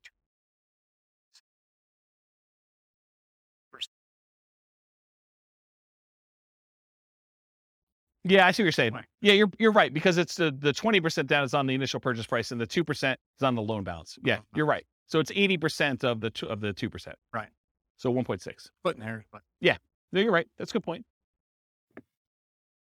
Okay, note to self. Steve not invited to next meeting. No, he's all good. Okay, cool. So we did that 25% down there. What if they do 15% down? It actually goes up. It matches what they did with the 20% down at 370 months. So it's actually slower for them to do 15% down than it is for them to do 25% down. but it's the same as if they did the 20% down. Okay? To rent or buy. So right now, this couple is living in a place that costs $1,800 a month. Remember, the rent on the property that they're buying is $2,600 a month. So they're living in a lower quality house or getting an amazing deal from somebody. But if they were to buy the property, their expenses would increase quite a bit. In fact, it would go about $600 a month higher in their cost to buy that property. So instead of saving $1,000 a month, if they keep renting where they are, they would only be saving $420 a month when they buy a property to live in. So by buying a property to live in, yeah, they have a little bit higher standard of living, a little bit nicer house that they're living in, but they're also saving considerably less, which is going to impact their speed at which they can acquire properties. So should they rent or buy? Well, what if they owner-occupy, buy one property to live in, then they start doing their 20% down payment rentals? Well, if they do that, it takes them 394 months to achieve financial independence. Before, if they didn't owner-occupy, they were able to do it with 20% down rentals at 370 months. So it takes them 2 years longer if they decide to owner-occupy and live in a little bit nicer property to achieve financial independence. What if they do 25% down? In that case, it takes the same exact amount of time, 394 months. That's if them buying a property to live in and then saving up to do 25% down payments to do that. What is going on at 394 months that they're both the same? We'll come back to that. And then finally, if they do 15% down, it's still 394 months. Why are they all the same? Does anyone know why they're all the same? If you're going to owner-occupy a property, but then you're going to buy 20% down, 25% down, or 15% down properties, why are they all the same 394 months to achieve financial independence? It's not that they all get paid off. It's that their owner-occupant property, they bought it not immediately because they didn't have enough for a down payment, so it took them a little while to save, but their owner-occupant property gets paid off at that point. And when you actually have your owner-occupant property paid off, you no longer need $5,000 a month to maintain that same standard of living. You actually are $5,000 a month, whatever that mortgage payment was, less. So your target to be able to achieve financial independence now drops. You no longer have to be able to afford that mortgage payment. You still need taxes and insurance, but not the principal and interest part. So that happens at month 394, because now they no longer have a principal and interest part of their mortgage payment. So the threshold for them to be qualified for financial independence is now lower. So they achieve it. Does that make sense? Okay. So why are they similar? Paying off your primary residence reduces the amount you need to qualify as financially independent. These are all right around when they pay off their primary mortgage, including the one where they bought one owner-occupant property and they had stocks, because that also lowers the threshold then too. Okay? Any questions on this? Sweet. So changeable short-term rental assumptions. And I talked a little bit about this.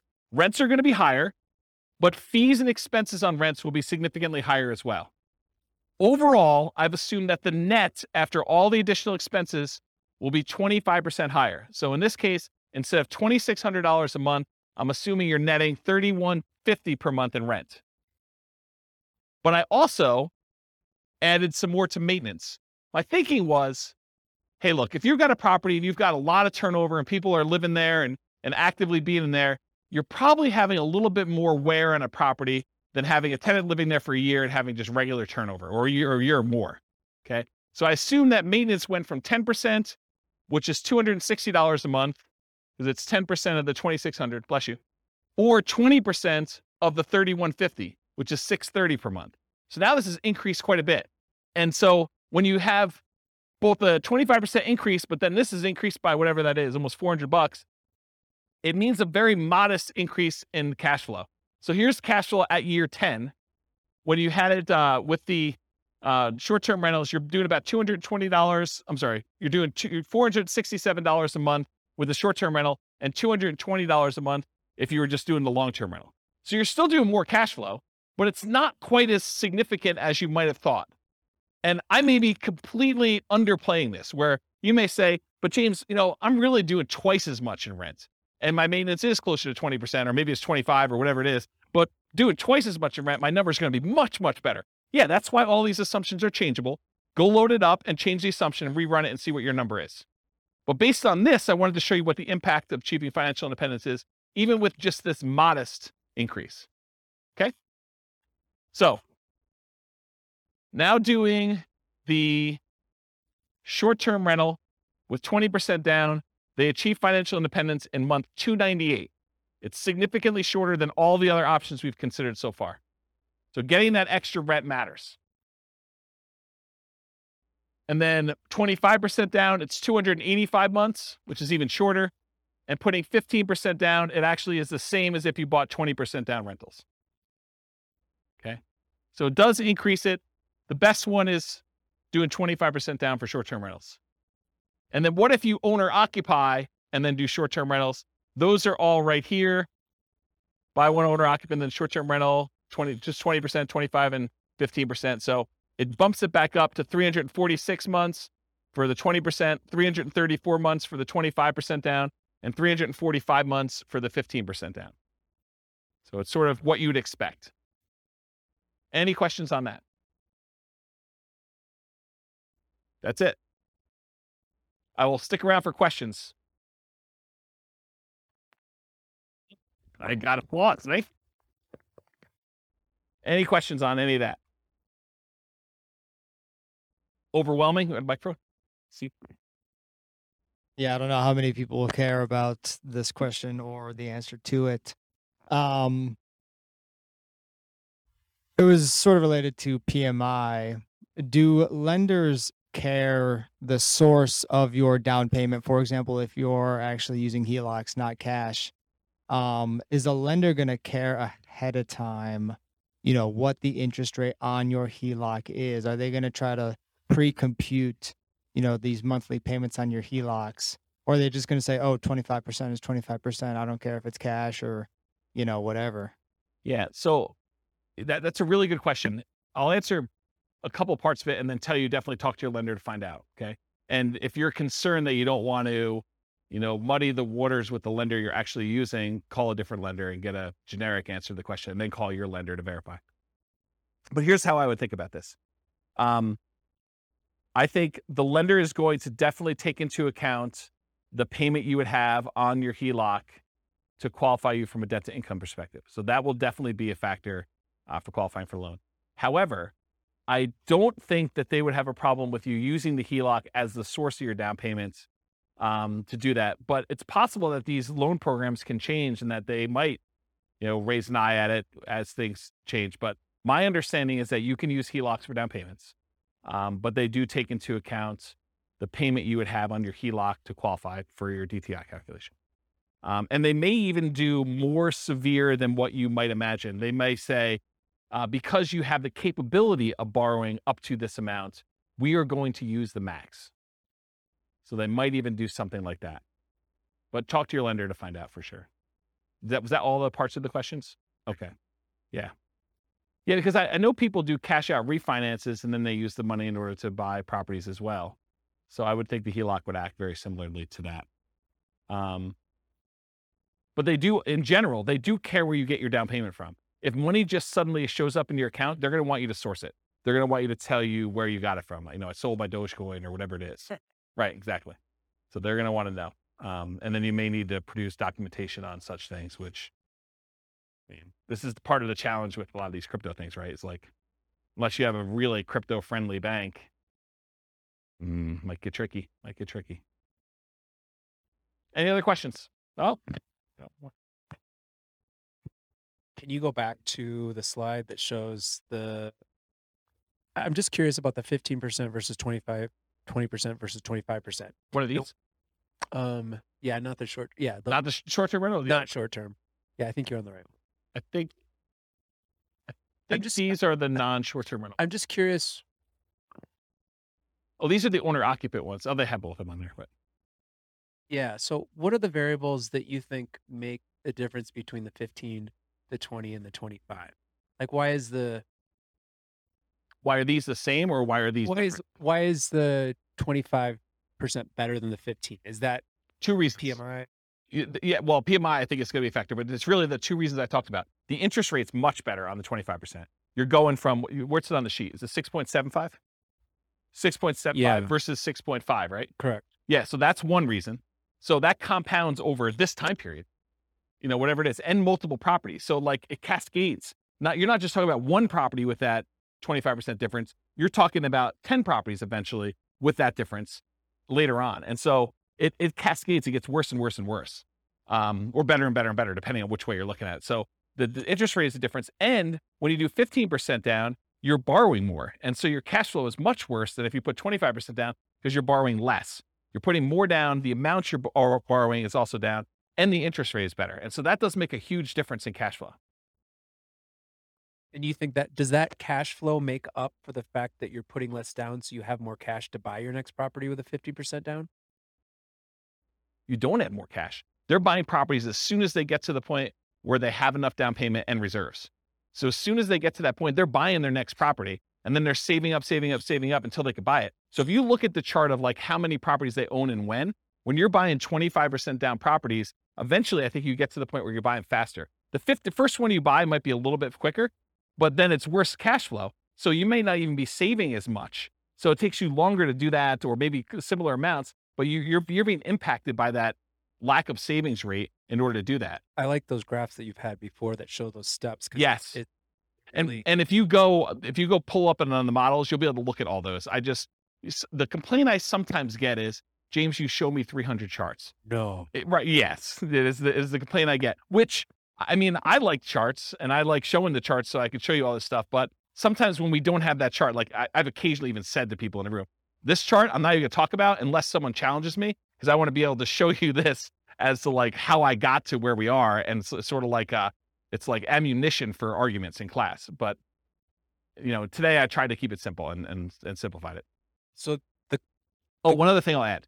So this exact person, have you been listening to the new Real Estate Financial Planner podcast where I go and I do like Andrea and her story and do that?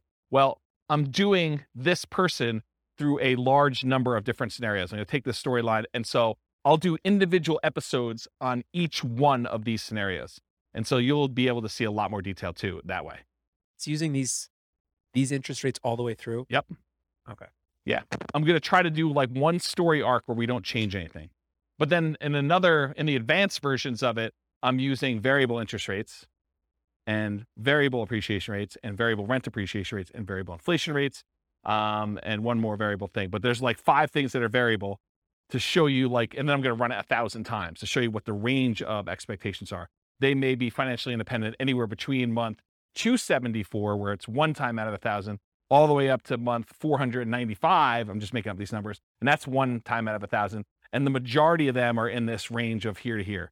And I'll be able to show you that in advance. And those are based on historical data, like the variable rates, No, they're variable. So like instead of doing an interest rate of 6.5, I'll say, look, it's 6.5 month 1, but there's a chance it could go up to 6.25 the next month, or it could go down to 6.375. And so there's just a probability distribution. And so sometimes one run out of 1,000, maybe it actually ticks down, but another time it might actually tick up where they go to 7 or 8 or 9 as you're buying more properties, but it changes every month so that when you finally do buy a property, the interest rate may be much different than what it is today, but it's doing a change each month to see like where it moves and over a large enough sample size. And I don't even know if 1,000 is truly large enough, but it gives you a decent range of like what the values might be. And you could see like, hey, interest rates has a major factor here. And so if interest rates go up, this looks much worse for them. If interest rates go way down, this looks amazing for them. And so you can now see some of those things happening with interest rates, with rent appreciation rates, because what happens if the market softens and they're getting better deals as they're acquiring, and then it turns around and they go up? What happens if prices go up when they're buying, and then it starts taking off when they, kind of get to the point where they have 10? All of those things can happen in those runs as well. And it combines with rent appreciation and price appreciation and interest rates and inflation rate. And the stock market rate of return is also random. So those are the 5. Does that help? I'm just picturing in my mind, like, what if at year 7 interest rates go down and you refinance? And like, how would that, that's what's awesome about my software, is that I could say, if interest rates drop below a certain thing, refinance and ratchet it down. And then how does that improve? That could be part of the algorithm for doing the testing. Because that would be that'd be really interesting to see like how 15 and 25 changes, and if 15 shoots farther ahead based on a 5-year refinance to the same interest rate or something. This is literally why I wrote that software, because I had those same questions, right? About my own personal stuff. I'm like, look, I'm on this plan. What happens if? And then my mind just goes crazy. What happens if stock market tanks? What happens if there's a real estate market correction again? What happens if prices go out of control up, or prices kind of stabilize, or prices go down and I'm able to acquire more properties? Like, what do all these differences mean to me? And how does it impact my ability to be resilient in retirement? Or, during my acquisition phase of kind of getting to that point, like, what happens there? This is literally why I wrote all this stuff. But those are the types of questions. Yeah. So that's it. Okay, cool. That's it. All I got for you guys. Thanks. Stick around for questions. That's all I got for you.